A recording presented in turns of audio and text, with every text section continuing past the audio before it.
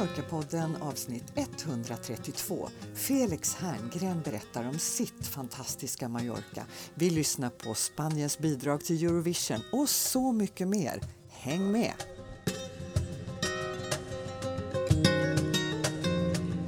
Välkomna alla lyssnare till Mallorca-podden. Jag som sitter i den här lilla ministudion heter Katarina. Och jag som sitter i det här vardagsrummet heter Helena. Min ministudio är min garderob. Ja, jag vet. Du envisas ju med att aldrig komma ut ur garderoben. Eller ja, du kommer ju ut ur garderoben ibland, men sen kryper du in i garderoben igen. Ja. Hur mår du? Jo, jag mår bra. Och jag vet att du är på plats i Palma. Ja, det är precis innan jag gick hit ner in i min garderob för att podda så satt jag på en solstol på takterrassen. Det var väldigt mysigt. Ja, hur många grader är det då? Ja, men det har kommit en liten värmebölja får man väl säga för att vara i februari, så att jag tror nog att det är runt en 17-18. Jag såg till och med på morgonpromenaden att det var en som badade. Ja, gud, men det är ju tokstollar, för det är ju kallt i Medelhavet nu. Det kan ju inte vara mer än, eller pratade vi om det förra avsnittet, 12-13 grader. Sådär, 13-14 kanske, ja, precis. Nej, för kallt för mig. Så det finns så mycket annat man hellre ska göra än att bada tycker jag i februari. Mm. Men vad har du hittat på då? Ja, men jag har varit på karneval. Ja, berätta! Ja, alltså egentligen vet jag inte om det är så himla mycket att berätta, men karnevalen i Palma var ju i söndags den 11. Ja. Och det är ju, alltså det är ju, är det inte så att det är över hela världen, i den katolska världen så har man karnevaler för att man inleder fastan? Ja, jag tror det. Mm. Och så även här då. Det är väldigt ojämn nivå om man säger så på okay. de olika men tågen. Det är kanske roligt. Ja. Det är kul att det är både jämnt och ojämnt. Liksom. Eller proffsigt. Och, ja. Och det var god stämning, det var hög musik, det rycker i svanskotan liksom när man står där bredvid. Ja, men det är så det ska vara på en karneval. Ja, så att jag tyckte det var härligt. Ja. Sen har det varit ljusfenomen i katedralen, pratade vi om förra gången, det var ju den 2 februari. Jag kunde tyvärr inte rapportera därifrån för att jag hade annat för mig då på morgonen. Nej, men jag märkte det och det var ju lite synd för det var tydligen perfekt den här gången. Det var jättefint väder och du och jag vet ju hur det kan vara annars. Ja. Ja. Sen vad har jag gjort mer? Jag har varit på flamenco på Teatro Principal. Och vi brukar ju försöka kanske någon gång om året att gå på flamenco för jag tycker det är så himla häftigt. Det brukar bli sån cool stämning.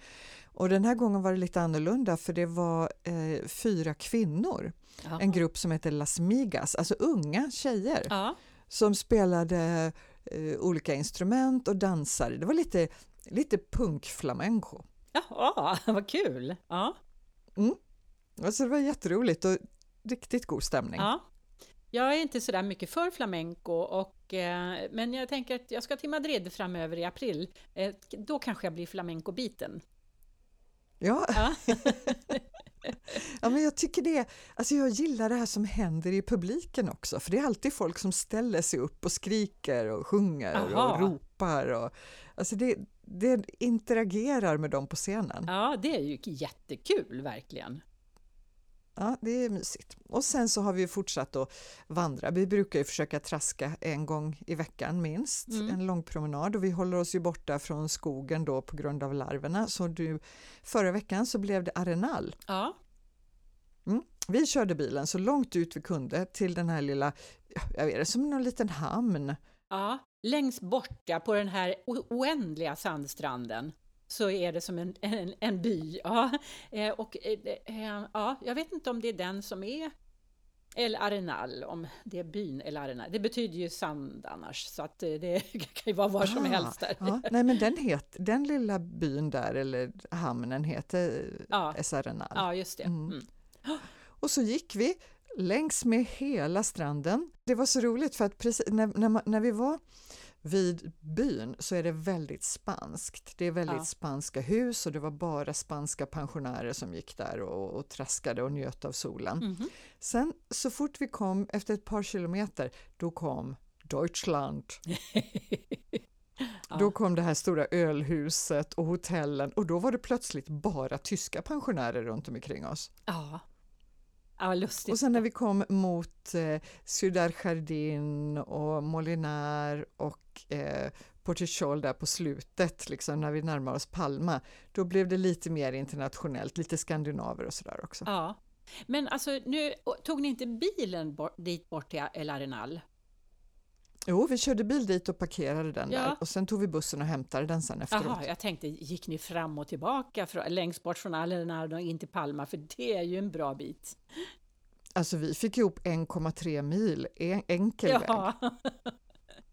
Så det räckte. Så då gick vi, den här gången gick vi inte på stränderna utan vi gick på strandpromenaden, och det är ju en jättefin strandpromenad hela vägen, så jag kan verkligen tipsa om det. Om man kanske har svårt att gå där det är ojämnt eller inte vill gå där det är backigt, då är det en kanonhärlig vandring. Ja, men superbra. Och så måste jag bara berätta, precis innan jag satte mig här framför mikrofonen så satt Hans och läste tidningen och så konstaterade han att Manacor har fått en utmärkelse. Aha. Vad då för utmärkelse? Mallorcas fulaste by. Nej. Visst var det lite tarvligt? Det var jättetaskigt faktiskt. Men den är inte så alltså den är inte charmig, men den är stökig och lite så. Men att utnämna någonting till fulast, det är överhuvudtaget inte, det går bort. Men jag tänkte så här, vi har ju ett antal avsnitt som heter Att bo i en by. Ja. Manacor har vi inte haft. Nej. Om det är någon som lyssnar och bor i Manacor, hör av er. Vi vill jättegärna ha en intervju och höra hur det är att bo i en by som inte är vackrast. Jag tänkte någon som känner sig lite förfördelad och blir lite förbannad här nu. Ja. Jag tänker, jag vill visa Manacors rätta ansikte och berätta för alla andra om hur härligt det är här. Precis. Hör av er. hola@mallorcapodden.se. Och det är faktiskt många som redan har hört av sig, antingen på vår mejl eller på vårt Instagram eller på Facebook. Det kommer frågor och det kommer hurrarop. Helena, vad har vi nu på slutet?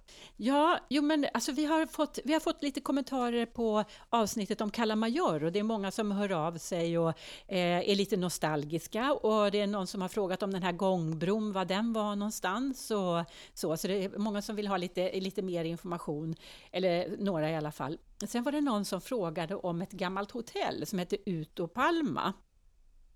Jaha, som låg i Cala Mayor. Som låg i Cala Mayor. Och grejen är den att jag känner ju så otroligt väl igen namnet när jag hör det. Och får så här, ja just det, ett hotell i Cala Mayor. Och jag får så här, stor byggnad. Men jag kan inte riktigt hitta tillbaka minnet. Och jag har försökt att googla och se om det finns någonting. Och jag har inte hittat någonting som stämmer riktigt in. Sådär. Men det ligger någonting i Cala Mayor fortfarande som heter någonting Uto Palma eller någonting. Men jag tror inte att det är samma hotell.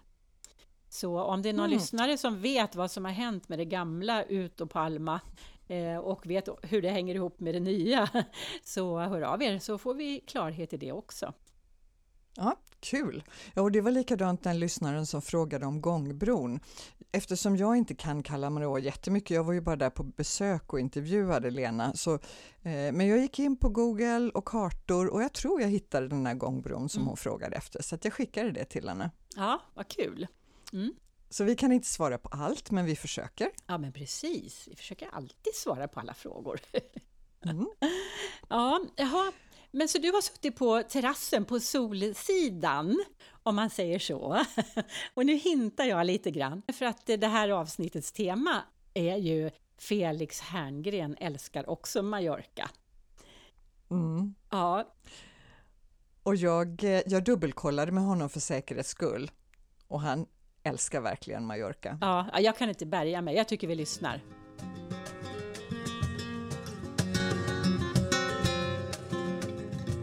Felix Herngren, välkommen till Mallorca-podden. Tack så mycket. Du, titeln på det här avsnittet heter Felix Herngren älskar också Mallorca. Och jag tänker innan jag liksom spikar det så måste jag stämma av om det stämmer. Jo, det stämmer verkligen. Jag älskar ett väldigt starkt ord ju. Men jag måste säga att det gör jag nog faktiskt. Ja. Det gör jag, absolut. Annars skulle vi ju inte vara här så mycket. Kan jag säga. Men det gör jag verkligen. Och det finns ju mer att upptäcka på ön ju mer man är här också. Så det är fantastiskt tycker jag. Den är lättälskad. Ja, verkligen. Jag trivs otroligt bra här. Vi ska naturligtvis prata massor om Mallorca. Men först, om det nu skulle vara så att det finns någon poddlyssnare där ute som funderar över vem Felix Herngren är. Ja. Kan du köra din hisspitch? Ja, jag vet inte. Min kort resumé. Jag är 57 år, nyss fyllda. Och jag är komiker och regissör. Och är med och har ett produktionsbolag där vi försöker hitta på olika tv-serier och sådär. Så jag är mest bakom kameran och hittar på dramakomedier och det är långfilm och tv-serier och sådär. Men ibland är du framför också? Ibland är jag framför, som i Solsidan som jag har gjort mycket. Så det gör jag, och det är väldigt kul att vara framför kameran. Och det var egentligen, jag ska inte säga att det var så jag började, för jag började faktiskt bakom kameran mest. Men sen höll jag på mycket framför kameran på 90-talet och en bit in i 2000. Men det har blivit mer och mer åt regihållet och utveckla serier och regissera och sådär. Som jag tycker är väldigt, väldigt kul. Men sen 1,5 år tillbaka så bor vi på Mallorca nu. Jag och min fru och 2 barn har vi här nu. Sen har jag ett gäng andra barn också, men de kommer att hälsa på däremot så mycket som möjligt. Och det är ju en sak som man funderar över sådär när man ska flytta ganska långt till ett annat land, hur det funkar med familj och sådär. Ja, precis. Det där, du får nog olika svar beroende på vem du frågar i familjen. Men jag och min fru tycker att det var självklart och lätt att prova. Alltså Mallorca är ändå inte ett jättesteg. Vi pratade ju, jag och min fru Klara, i flera år innan om vi skulle flytta till kanske Los Angeles eller någon annanstans. Vi pratade om Nya Zeeland till och med. Det var ett spännande land. Men sen kom coronan och massa andra saker emellan och då blev det då kände vi att det inte är läge att flytta nu. Men sen för ett par år sedan så kände vi att nu ska vi göra det. Och det var faktiskt, vi var här av en tillfällighet. Vi var här en nyårsafton hemma hos 2 kompisar som är här väldigt mycket och har haft lägenhet här i många år. Och då efter den nyårsafton sa vi båda 2, men är det inte hit vi ska flytta? Och jag har ju varit här varje år senaste 10 åren. Faktiskt med jobbet mest. Vi har åkt hit och haft kick-off här varje år med mitt filmbolag. Och det är ju inte för inte som jag har valt det också. För att jag älskar att vara här och alla andra på filmen också dessutom. Men sen har jag filmat en hel del här och vi har varit också på några små minisemestrar här. Men då kände vi bara, nej men gud, det är hit vi ska. Vi tycker det ligger helt otroligt vackert i Medelhavet och närheten ändå till hela Europa, som i och med att jag jobbar fortfarande i Sverige och med Sverige mycket.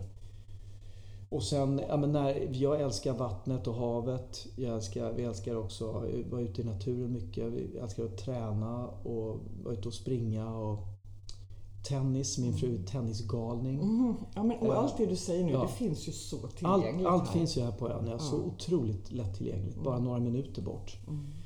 Så att då kände vi, men vi testar det. Och då var det lite så här, kommer vi in med barnen på svenska skolan, då kör vi. Annars får vi vänta lite. Och det gjorde vi efter ett par månader. Och då hade vi faktiskt med oss vår äldre grabb också som är 18 idag. Men det här året är han i Sverige, bor han hemma i Stockholm och går i gymnasiet där. Men han fick ett år här i alla fall. Så, ja. Men det är ju en stor förändring att flytta utomlands. Det är det ju. Ja, men det är det. Och jag tror många går omkring och drömmer om det här. Men jag tror inte att alla som drömmer om det egentligen vill. Tror du inte det? Nej, därför att det är ett stort steg. Ja. Och här nere märker man att det inte är helt ovanligt att folk flyttar hit och efter ett år flyttar de tillbaka igen. Ja, men absolut. Att man känner att det här var ingenting för mig. Men det är underbart att prova ändå naturligtvis. Ja, verkligen. Har man möjlighet med jobb och annat att göra det, så är det verkligen något att rekommendera. Och jag tycker att vi i Stockholm, jag har ju bott i Stockholm hela livet och det har ju varit... Jag älskar ju Stockholm också, men det blir när man bott en stad i över 50 år så har man ju... Det är så väldigt mycket som händer och möjligheter, och det är olika saker. Man blir inrutad också i ett liv som ser ut på ett speciellt sätt. Och sen är det också det faktiskt, även om vädret är tråkigt att prata om, så gör ju vädret någonting med en under vinterhalvåret. Som gör att det tar emot att gå ut och gå långpromenader och ha picknick i februari och sådär. Men här blir alla de sakerna väldigt naturliga. Så vi kände ju att vi kom tillbaks till ett familjeliv när vi kom hit som har varit helt fantastiskt. Så att det lilla livet har blivit så enormt mycket större och viktigare, eller det har förändrats enormt mycket. Att göras... Vi äter ihop mycket oftare. Vi gör saker tillsammans på helgerna på ett helt annat sätt än i Stockholm. Men är det för att man inte har... Jag tänker när man bor på en plats där man har vuxit upp och man har ett ganska så stort socialt umgänge och som du säger, man har sitt schema nästan. Här nere börjar man från noll. Ja, verkligen. Det är inte så mycket annat som pockar på uppmärksamheten. Eller jag ska säga mycket andra som pockar på uppmärksamheten. Nej, men precis. Samtidigt så vi har ju fått nu under den här tiden väldigt många, skulle jag säga, som har blivit nära vänner också, som vi har lärt känna väldigt väl. Så nu i helgen här var vi ute, vi var 20 personer som gick en hike upp i bergen och avslutade med en lång pizzalunch på en restaurang. Det var ju fantastiskt och det hade ju... Så det är ju fortfarande, vi träffar ju verkligen mycket människor fortfarande, men det är väldigt mycket enklare på något sätt. Jag vet inte varför det har blivit så. Men det är många som vittnar, precis som det du säger nu, att vad är det som gör att man får ihop 20 pers och ut och vandra ett par timmar här och man får inte det i Sverige? Nej. Ja, det är ju, alltså nu är det början på februari, det är inte jättekul att vandra ute i Sverige i februari. Låt oss säga att det är april. Även april, maj, men då, det känns som, just när, nu är det min amatöranalys här, men när man har haft en lång jobbig vinter och så kommer de här få fantastiska dagarna, då ska allt göras och då ska vi inte göra det, eller ska vi göra det, och så ska man träffa släkten och det är massa pingst och andra saker när det blir saker man nästan är tvungna att göra.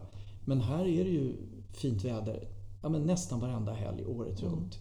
Så är det en vacker dag eller inte, det spelar ingen roll, men man går ut ändå och hittar på någonting. Så det är inte samma... Man får mer tid. Man får mer tid, tror jag. Precis. Och det är både timmar på dygnet, tänker jag, tack. Och liksom antal dagar på året. Sen är ju också vi bor ju i Palma då. Palma är ju en mindre stad egentligen. Så det är ju väldigt lätt ju att komma utanför stan. Det tar ju bara 20 minuter med bil. Sen är man ju mitt uppe i bergen, i naturen. Det låter som att ni efter 2 år verkligen har landat. Ja, men det tycker jag. Verkligen. Umgänge. Ja, verkligen. Ja, men vi har ju lärt känna många jätteroliga människor och från hela Sverige också och utlandet. Det är ju lite av en Swedish melting pot det här. Det är en del familjer som har bott i New York i 10 år och en del är från Skåne, andra Göteborg, Norrland.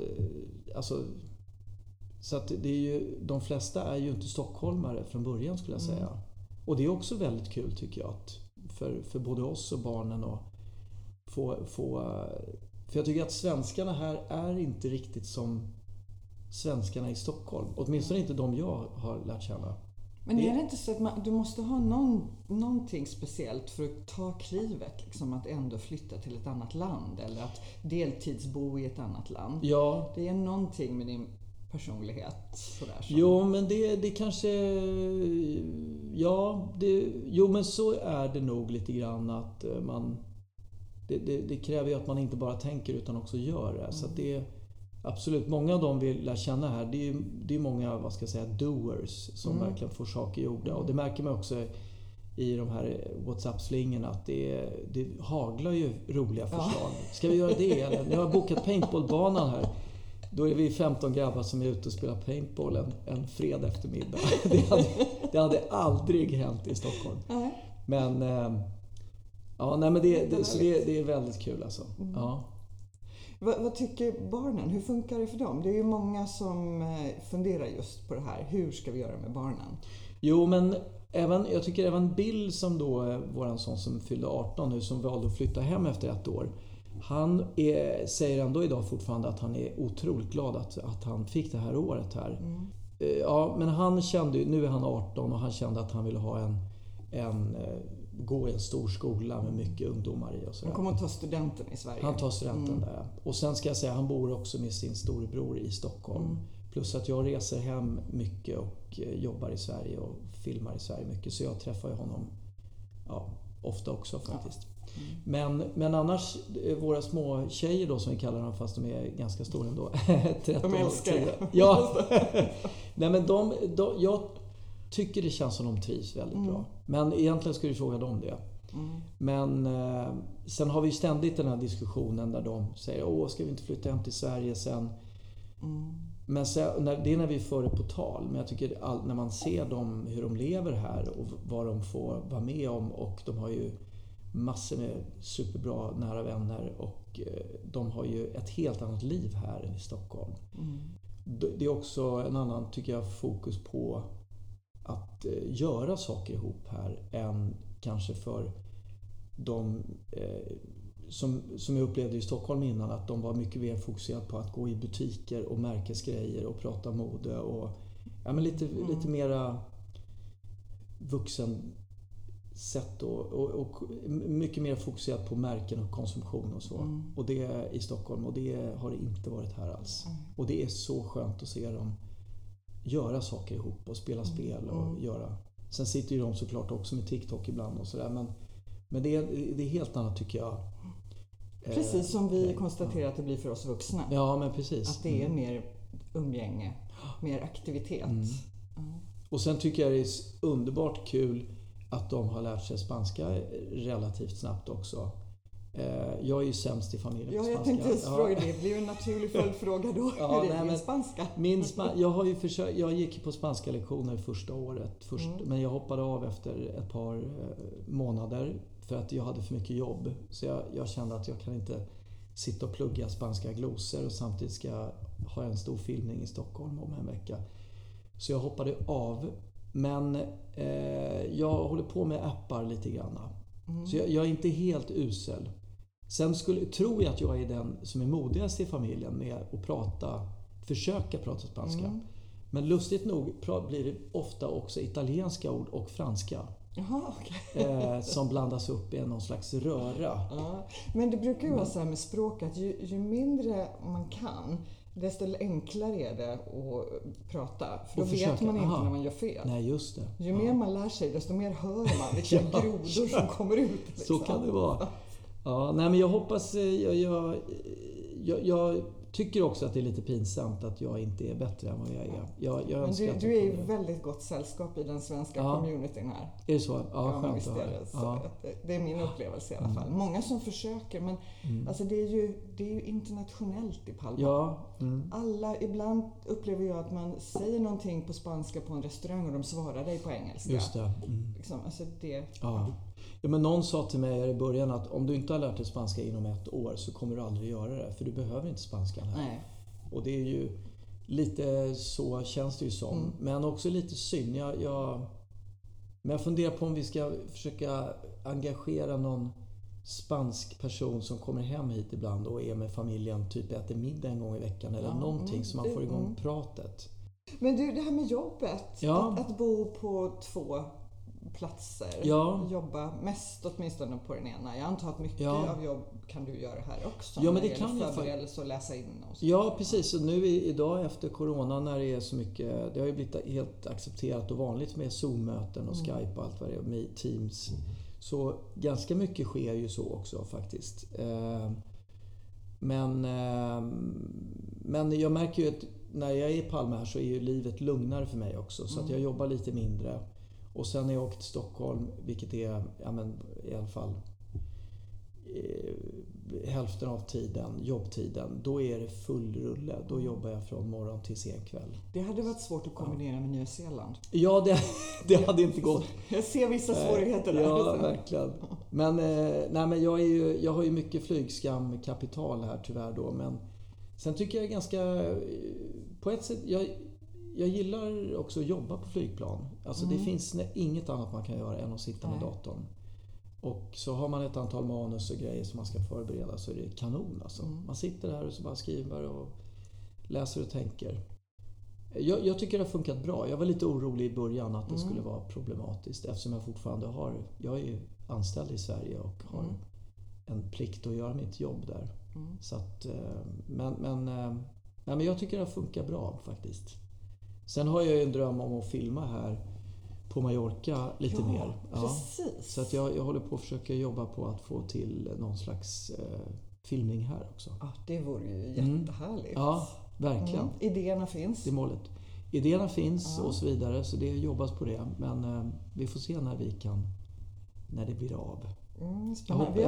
Vi gjorde ett poddavsnitt nu, det är några år sedan, som handlade just om film och böcker som utspelar sig på Mallorca. Okay. Det har ju filmats en hel del här genom åren. Nej, men verkligen, det har filmats mycket. Och jag har filmat också. Jag har några scener vuxna människor, en serie gjordes här. Och sen har jag gjort en hel del reklamfilm här också. Men nu hoppas jag på att det blir mera större saker som jag kan göra här. Så jag håller på att försöka få övertyga människor i Sverige. Någon med pengar. ja, precis. Nej, men det gäller ju att det är en historia som passar här och som funkar bra så här. Men jag hoppas att det blir det snart. Ja, det vore jättekul. Det ser vi fram emot verkligen. Men du, jag tänker, ni har delat på er familj. Nu har ni vuxna barn i och för sig. Men kommer de att hälsa på nu vidare? Ja, mycket. De älskar att komma hit. Ja. Så och nu, vi hyr ju det här stället. Det här är vi har hyrt det här ett år, det här stället nu. Men vi hoppas ju på att köpa något så småningom. Och då är det verkligen ett krav att ha ett extra sovrum för barn som hälsar på. Förstås. Så att de känner sig välkomna. Men de har ju varit väldigt sugna på att komma hit faktiskt. Flera gånger. Och min äldsta dotter Fanny, hon har ju två barn också. Så jag är ju morfar. Så att de har varit här och hälsat på. Jättemysigt har det varit. Om vi tittar på, vi sa att ni bor i Palma. Om ni gör utflykter och sådär, vad har du för favoritställe på ön? Men utflykterna är ju ofta... Jag har ju en app som jag kan rekommendera som heter All Trails. Som är väldigt bra. Vandringsappen. Och där kan man ju fylla i alltså hur man vill hajka eller promenera. Eller det går ju att cykla också och springa och sådär. Men de har ju stigar över hela Palma, eller över hela Mallorca och även i övriga delar av världen. Så då är det ganska lätt att säga jag vill åka högst det här långt från där jag är och jag vill att det ska vara sån här svårighetsgrad på hajken. Och det ska vara en ringled, att man kommer tillbaka till där man börjar till exempel. Och då får man ju enormt många bra tips faktiskt. Det finns säkert andra appar som är lika bra också, men den där har jag fastnat för. Så vi brukar ju åka, det är ju ganska nära upp till det här Pushpugment var vi igår, heter det va? Jag är dålig på att uttala här, men och sen har vi varit såklart mycket upp i Valdemossa och Deja, och där finns det ju fantastiska vandringsleder. Det är så ljuvligt. Så vi har ju varit lite närmare Palma. Vi har inte tagit dem där. Ett par gånger har vi varit uppe på norra udden och så. Men det är inte nödvändigt egentligen. Visst, det kan vara spännande också, men har man några timmar på sig eller en halv dag eller sådär, så behöver man inte åka kors och tvärs. Nej, men precis. Så vi har verkligen njutit av närheten här till allting. Men och runt om i Calvia och även södra udden ner där fyren. Sankt Elm. Just det, Sankt Elm. Ja, det har varit mycket i de delarna. Så det är väl tipsen att gå in där. För där ser man, och där hittar man ju verkligen de här småstigarna. Och den är väldigt bra. Det enda är att man måste ha fulladdad telefon för den drar ganska mycket batteri där. Okay. Så det är jobbigt att det plötsligt batteriet är slut halvvägs. Så hittar man inte hem. Alltså, jag har varit med om att vi gick vilse en gång. Och så kände man sig när mörkret började komma. Ja, det är jobbigt. Och vi var jättedåligt förberedda. Vi sådär, men vi åker någonstans, så ställer vi bilen och så traskar vi.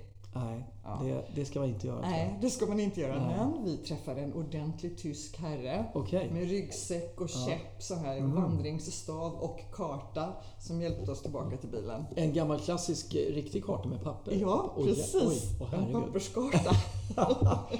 Okej, nej men de här apparna är ju fantastiska. Ja, det är de. Då får man ju exakta riktningar och startpunkt och allting så. Och så pratar du om att du gillar havet. Ja. Precis, vi är ju med i en båtklubb, Agapi, som är, tycker jag är fantastisk. Så då är man medlem och sen får man låna båt hur mycket som helst. Just i den. Det vet jag har andra bekantar som är också. Ja, det har varit otroligt härligt. Så man betalar bensinen bara då när man är ute. Och sen är det en årsavgift och så har man tillgång till ett antal båtar. Och så bokar man in dem och man kan då förboka 2 gånger hur lång tid som helst innan. Men man kan också spontanboka samma dygn. Just det. Hur mycket som helst. Så att vi har varit ute på den där massor. Och jag som också älskar båtlivet, då får man får prova olika båtmodeller. Och gå en liten kort utbildning på varje båt och sådär. Sen är det ju väldigt noga med hur man tar hand om båten och så. Men det känns ju bara skönt att det är välbevarade båtar. Det förutsätter man ju när man liksom är medlem i en sån klubb, att det måste man göra. Men det har ju varit helt otroligt. Alltså åka ut. Vi var ute på julafton till och med. Vi har som tradition med att åka ut på julafton med båten och spela lite. I Sverige brukar vara så här, vi vinterbadar varje morgon. Nej, men här badar vi i Medelhavet och spelar lite Frank Sinatras julmusik och äter någon lussebulle. Och sen åker vi tillbaka och firar julafton. Det låter som en ljuvlig julafton. Ja, det har varit så mysigt. Ja. Hoppas inte folk tar efter det nu så alla båtar är uppbokade på julafton i framtiden. Men egentligen är det inte alls lika mysigt som det sa nu alltså. Nej, men det har varit otroligt. Nej, men och sen även både alltså våren och hela hösten fram till november är det ju fantastiskt varmt i vattnet och skönt. Är det inte den bästa tycker jag? Alltså september, oktober, november. Ja, det är otroligt alltså. Otroligt. Jag älskar det. Ja. Gud, det är så lyxigt de här sakerna som det här så nära. Kan folk i Sverige höra det här? De kanske blir jättearga. Avundsjuka. Det tror jag inte att de blir. Det finns väl inga människor som är missunnsamma? Jo, nej precis. inte i Palme i alla fall så mycket kanske. Men ibland vågar man nästan inte berätta hur bra man kan ha det. Men vi är väldigt frikostiga med att berätta det varje gång i podden. Ja, så att då har det redan hänt. Jag är inte först med att göra bort med det här. Och jag tänker att det viktigaste är väl om man nu har möjligheten att ha det så här härligt. Att man njuter av det. Att man verkligen liksom uppskattar och använder det. Ja, men det gör vi mycket. Kvällsliv. Jag förstår ju att ni är ute hela nätterna. Självklart. Nej, men vi äter ju på restaurang en hel del så. Men vi är ju inga så här barugglor eller nattugglor så faktiskt. Så du frågar fel person då tror jag. Men jag är inte så intresserad av just nattlivet. Men lite kvällsliv. Restaurang. Ni bor i ett område där det finns väldigt gott om restauranger. Ja, precis. Har du några favoriter sådär? På den här gatan La Fabrica är det ju i Santa Catalina finns det ju mycket, tycker jag. Även om det är lite av ett turiststråk också så finns det ju bra krogar där verkligen. Mr. Chow älskar jag. Den här Mr. Chow? Ja. Kines-restaurangen som är lite så här av det bättre slaget. Ja, kul tips. Det är lite krångligt ibland att hitta bra kinesiska och indiska krogar. Ja, men verkligen. Och snett mitt emot den ligger Rikito som är en italiensk restaurang. Ja, ganska den enkel. Men den älskar vi i familjen. Tycker är jättegod också. Sen måste jag också ge ett tips på Azuka. Det heter en restaurang som en svensk kille, en kompis till oss i Svenska skolan har startat. Den ligger ju ner, vad ligger den? Ja, men den ligger vid Plaza Porta de Catalina. Det här, den är upp- och nervända kyrkan. Exakt. Precis, nedanför där ligger det. Just det.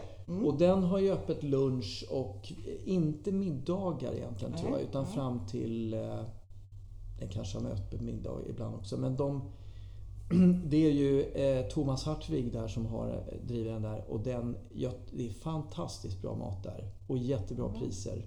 Han har ju verkligen börjat ju på... men man kan få massa små pinchosrätter och de har fantastiska hamburgare och väldigt goda sallader. Burgare och glass. Eller? Glass och sallader och grejer. Ja, men det är både vi vuxna och barn älskar det där stället. Det kan varmt rekommendera. Kul. Men det är ganska litet så... det är ett litet hål i väggen bara. Ja, men det är hål i väggen.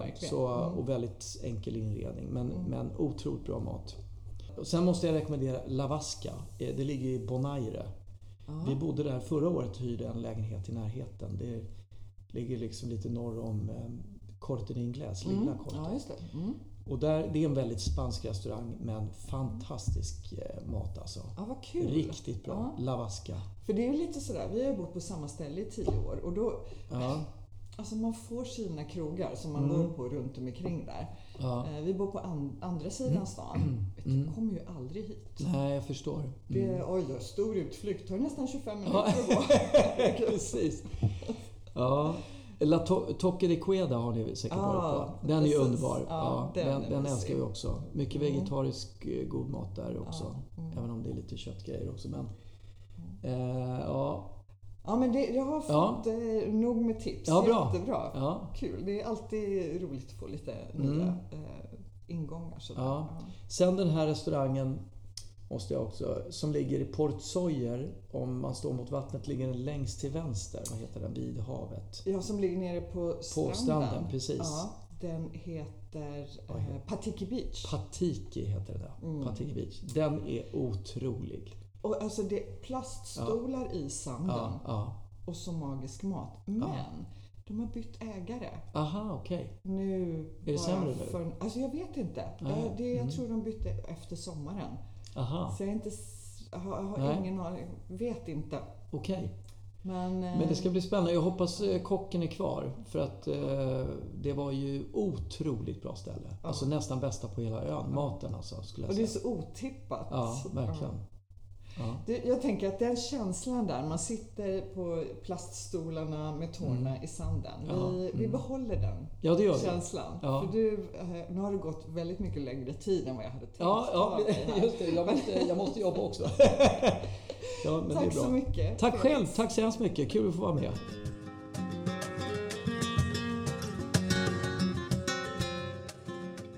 Ja, men där hörde du, Helena. Ja. Han verkligen... Ja, hela familjen skulle jag vilja säga njuter av att bo här. Ja. Han var lite ovillig i början så där liksom, älskar ett starkt ord. Men jag tror att du var för snabb där, för att det framgick ju med all tydlighet att han verkligen älskar Mallorca. Och han sa ju det flera gånger, men vi älskar de här vandringarna, vi älskar den där byn och vi älskar... Så att han älskar Mallorca. Men du, vad härligt också just det där när man flyttar då med hela familjen och känner att man nu på det här nya stället så får jag mera tid för familjen. Jag tyckte det var helt underbart att höra. Ja, men det var verkligen upplyftande på så många sätt. Och allt det där att det är enklare att umgås med både med varandra inom familjen då, men också med andra överhuvudtaget. Det var jätteroligt att höra den här intervjun verkligen. Och det var mycket bra tips han hade också med restauranger. Det var flera som inte jag kände till, eller åtminstone en. Och jag ska definitivt lägga upp de tipsen på Facebook i kommentarerna under det här avsnittet. Ja. Så att alla kan ta del av de bra tipsen. Superbra. Men du, en annan fråga som vi har fått på nätet. För det är ju som vi sa förut, många som hör av sig. Det var en språkfråga. Mallorca-poddens språkspaning. Frågan var, vad betyder ordet kan i till exempel Campastilla? Det stavas ju C-A-N. Och jag visste faktiskt redan att det betyder kassa och någonting annat. Men jag var lite osäker så jag tänkte att jag behöver reda ut det här riktigt ordentligt. Och som är alltid när man ska reda ut någonting som har med mallorquin att göra, eller mallorquinskan, så det här är ju inte ett dokumenterat språk som till exempel svenskan är dokumenterat genom ordböcker och normeringar och sådär. Och även katalanskan har grammatiker och sådär. Men det har inte mallorquinskan. Så att det är lite så här, det är lite osäkert allting, och det kan vara lite olika också från by till by. Men nu har jag kommit fram till att kan, det är en sammandragning av ka och en, och då betyder ka, casa och hus, och en är någon slags artikel som jag är lite osäker på. Men det verkar inte vara en preposition i alla fall. Så campastilla tror jag betyder ungefär hus med tabletter. Och sen vet jag ju att du gillar att gå på ett ställe, en restaurang som heter Canatoneta. Ja, just det. Och det här är samma konstruktion, men medan då kan är en maskulin artikel för pastillerna så är na en feminin artikel för tunna då. Så toneta betyder tunna. Så canatoneta, huset med tunna, och campastilla, huset med tabletter, pastiller. Jag förstår inte det där riktigt. Pastillas betyder ju medicintabletter. Så jag tänker det kan vara ett gammalt apotek eller någonting. Ja, just det. Men den här artikeln är lite konstig, och jag vet inte, den är inte en bestämd artikel. För bestämd artikel på mallorquin är ju sa för femininum och s för maskulinum. Så sverge till exempel, det är bestämd artikel då. Men så catala, det är en sammandragning av casa, ka, och sa. Och så katalanskan då, så det betyder katalanskans hus helt enkelt. Ja, det är lite rörigt, och det är väldigt mycket små ord som är svåra att uppfatta, men jag tror att jag kommer skriva ett blogginlägg om det här, så att håll utkik på bloggen så får ni det här uträtt i skrift också. Och så vill vi gärna ha synpunkter ifall det är någon som kan det här med den här artikeln en och na lite bättre än jag.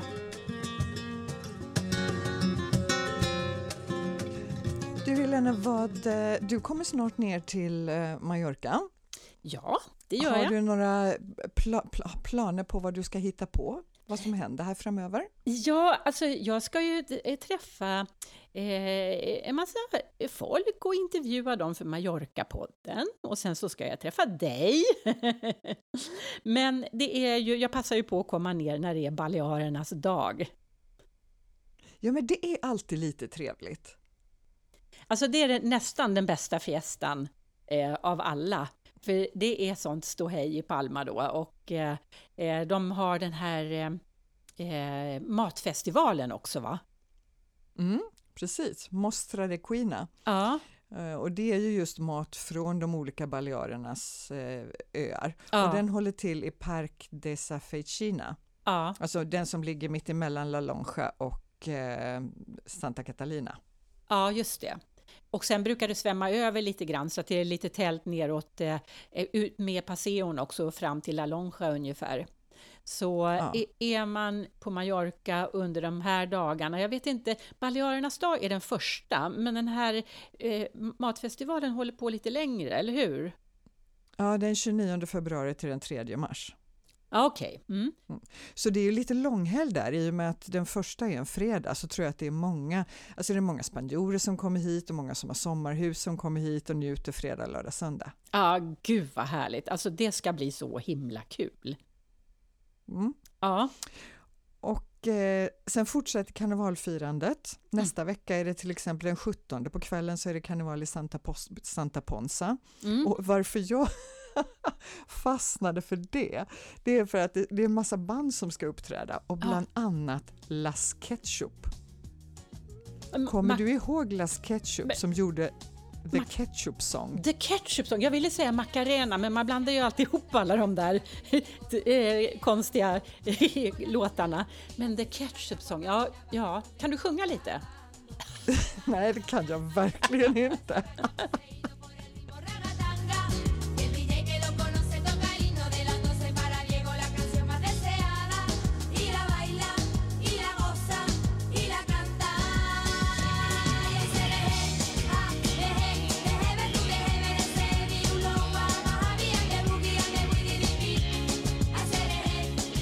Men jag tänkte eventuellt så åker jag dit för att uppleva gamla minnen.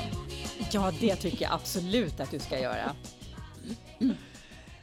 Ja, men så kan man gå förbi Blanquerna, den här stora gågatan som ligger lite norr om Avenidas. Ja. För där har de en jätterolig grej, någonting som heter Teatre de Barra. Alltså en uppsättning teaterverk som uppförs på barerna på den här gatan. Och det är 5 torsdagar i februari och mars. Och håller på från 8 tiden på kvällen till klockan 10. Och så får publiken rösta och så är det en tävling då vilket teaterstycke som framförs bäst. Ja, men gud vad kul! Vilken rolig grej! Och uppträder de på bardiskarna då? Alltså barra, det är väl bardisken? Ja, vad vet jag har aldrig varit där, men jag tänkte nu ska det hända. Alltså det skulle ju vara så himla kul, bara kliver upp ett teatersällskap liksom på bardisken. Ja.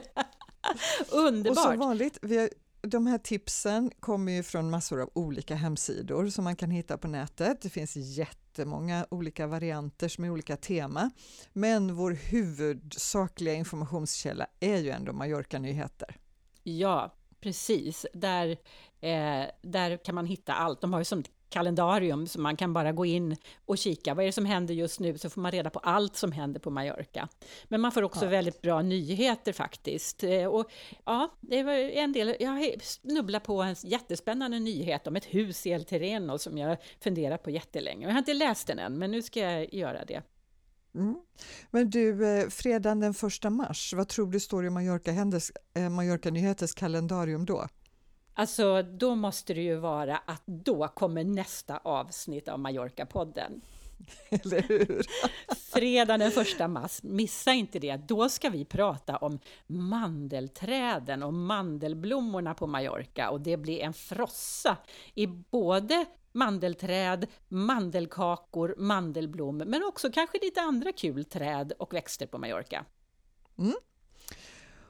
Och så Helena, avslutar vi som vanligt med att spela en låt. Men den här gången är det inte vilken låt som helst. Nej, det är det väl aldrig. Nej, det Nej, jag inte, tycker du väljer ut dem där jättebra. Det är högt och lågt och brett och vitt och smalt. Men den här gången så är det Spaniens bidrag till Eurovision 2024. Och förra året så hade de en sån himla bra låt. Alltså den här året är jag inte lika upphetsad över låten. Men det är det många andra som har blivit. Jaha, okej. Ja, just det. Men jag tänkte att det var några som blev upphetsade för att de var vinsttippade. Men det är de inte, va? Nej, det tror jag inte. Nej, för den är inte så bra. Men den är ju klart en Eurovision-låt, det är den. Men det som gör att den är omdiskuterad är ju att den sägs vara nedsättande mot kvinnor. För det är så att bandet som framför den är en duo som heter Nebulosa. Men låten heter Zorra. Just det. Och det är ju det här ordet som har diskuterats, som jag antar är det kontroversiella då. Och jag har kollat upp det. Det är svårt att få någon översättning med samma valör. Men det är ju lite, det är någonting slampa eller någonting sånt. Men eller ragata kan det vara också. Det är en arg slampa, tror jag. Det är inte liksom en mesig slampa.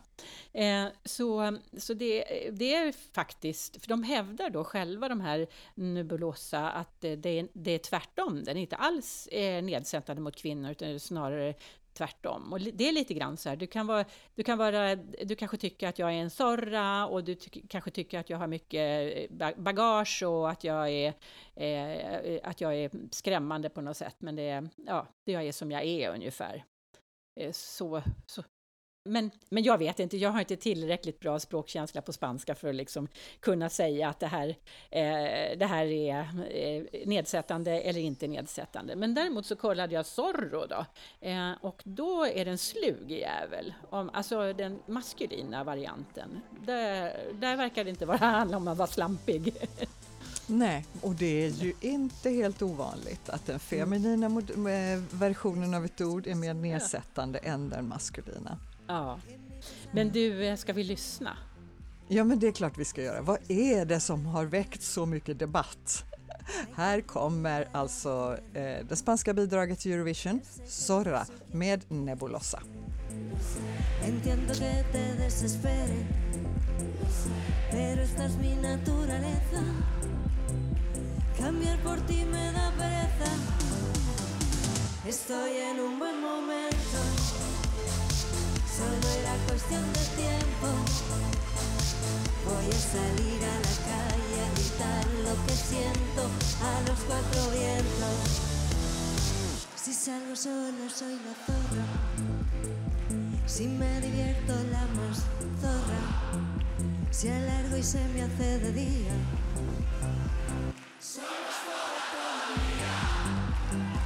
Cuando consigo lo que quiero, jamás es porque lo merezco. Y aunque no esté comiendo el mundo, no se valora ni un segundo. Estoy en un buen momento. Solo era cuestión de tiempo. Voy a salir a la calle a gritar lo que siento a los cuatro vientos. Estoy en un buen momento, reconstruida por dentro. Y esa zorra que tanto temía se fue empoderando y ahora es una zorra de puta, a la que ya no le va mal, a la que todo le da igual, la vida me suya total. Soy una zorra de postal, yo soy una mujer real, y si me pongo visceral, de zorra pasaré a chacal, te habrás metido en un cárcel. Soy una zorra de postal.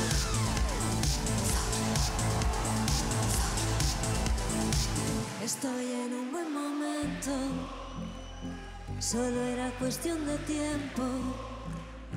Voy a salir a la calle a gritar lo que siento a los cuatro vientos. Estoy en un buen momento, reconstruida por dentro. Y esa zorra que tanto temía se fue empoderando y ahora